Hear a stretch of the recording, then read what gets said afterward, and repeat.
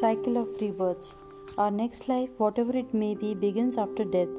Just as prior to our present life, we have had numerous other lives in different forms. Similarly, even after our death, we may have numerous other lives. The cycle of birth and death continues indefinitely. The problem before us is tonight not to find a solution of our present life, but for all the lives that we may henceforth have.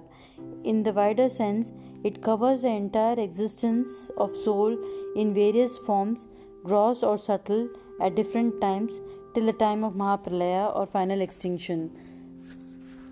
The mystery is, however, explained by the people in various ways, but almost all agree to the point that the object of life is to achieve eternal bliss after death.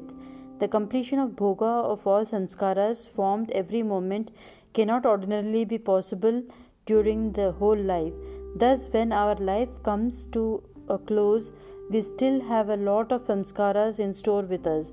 These very samskaras become the very cause of our rebirth, in order to offer us an opportunity to complete their bhog, but unfortunately, instead of finishing them, we add more than we have exhausted.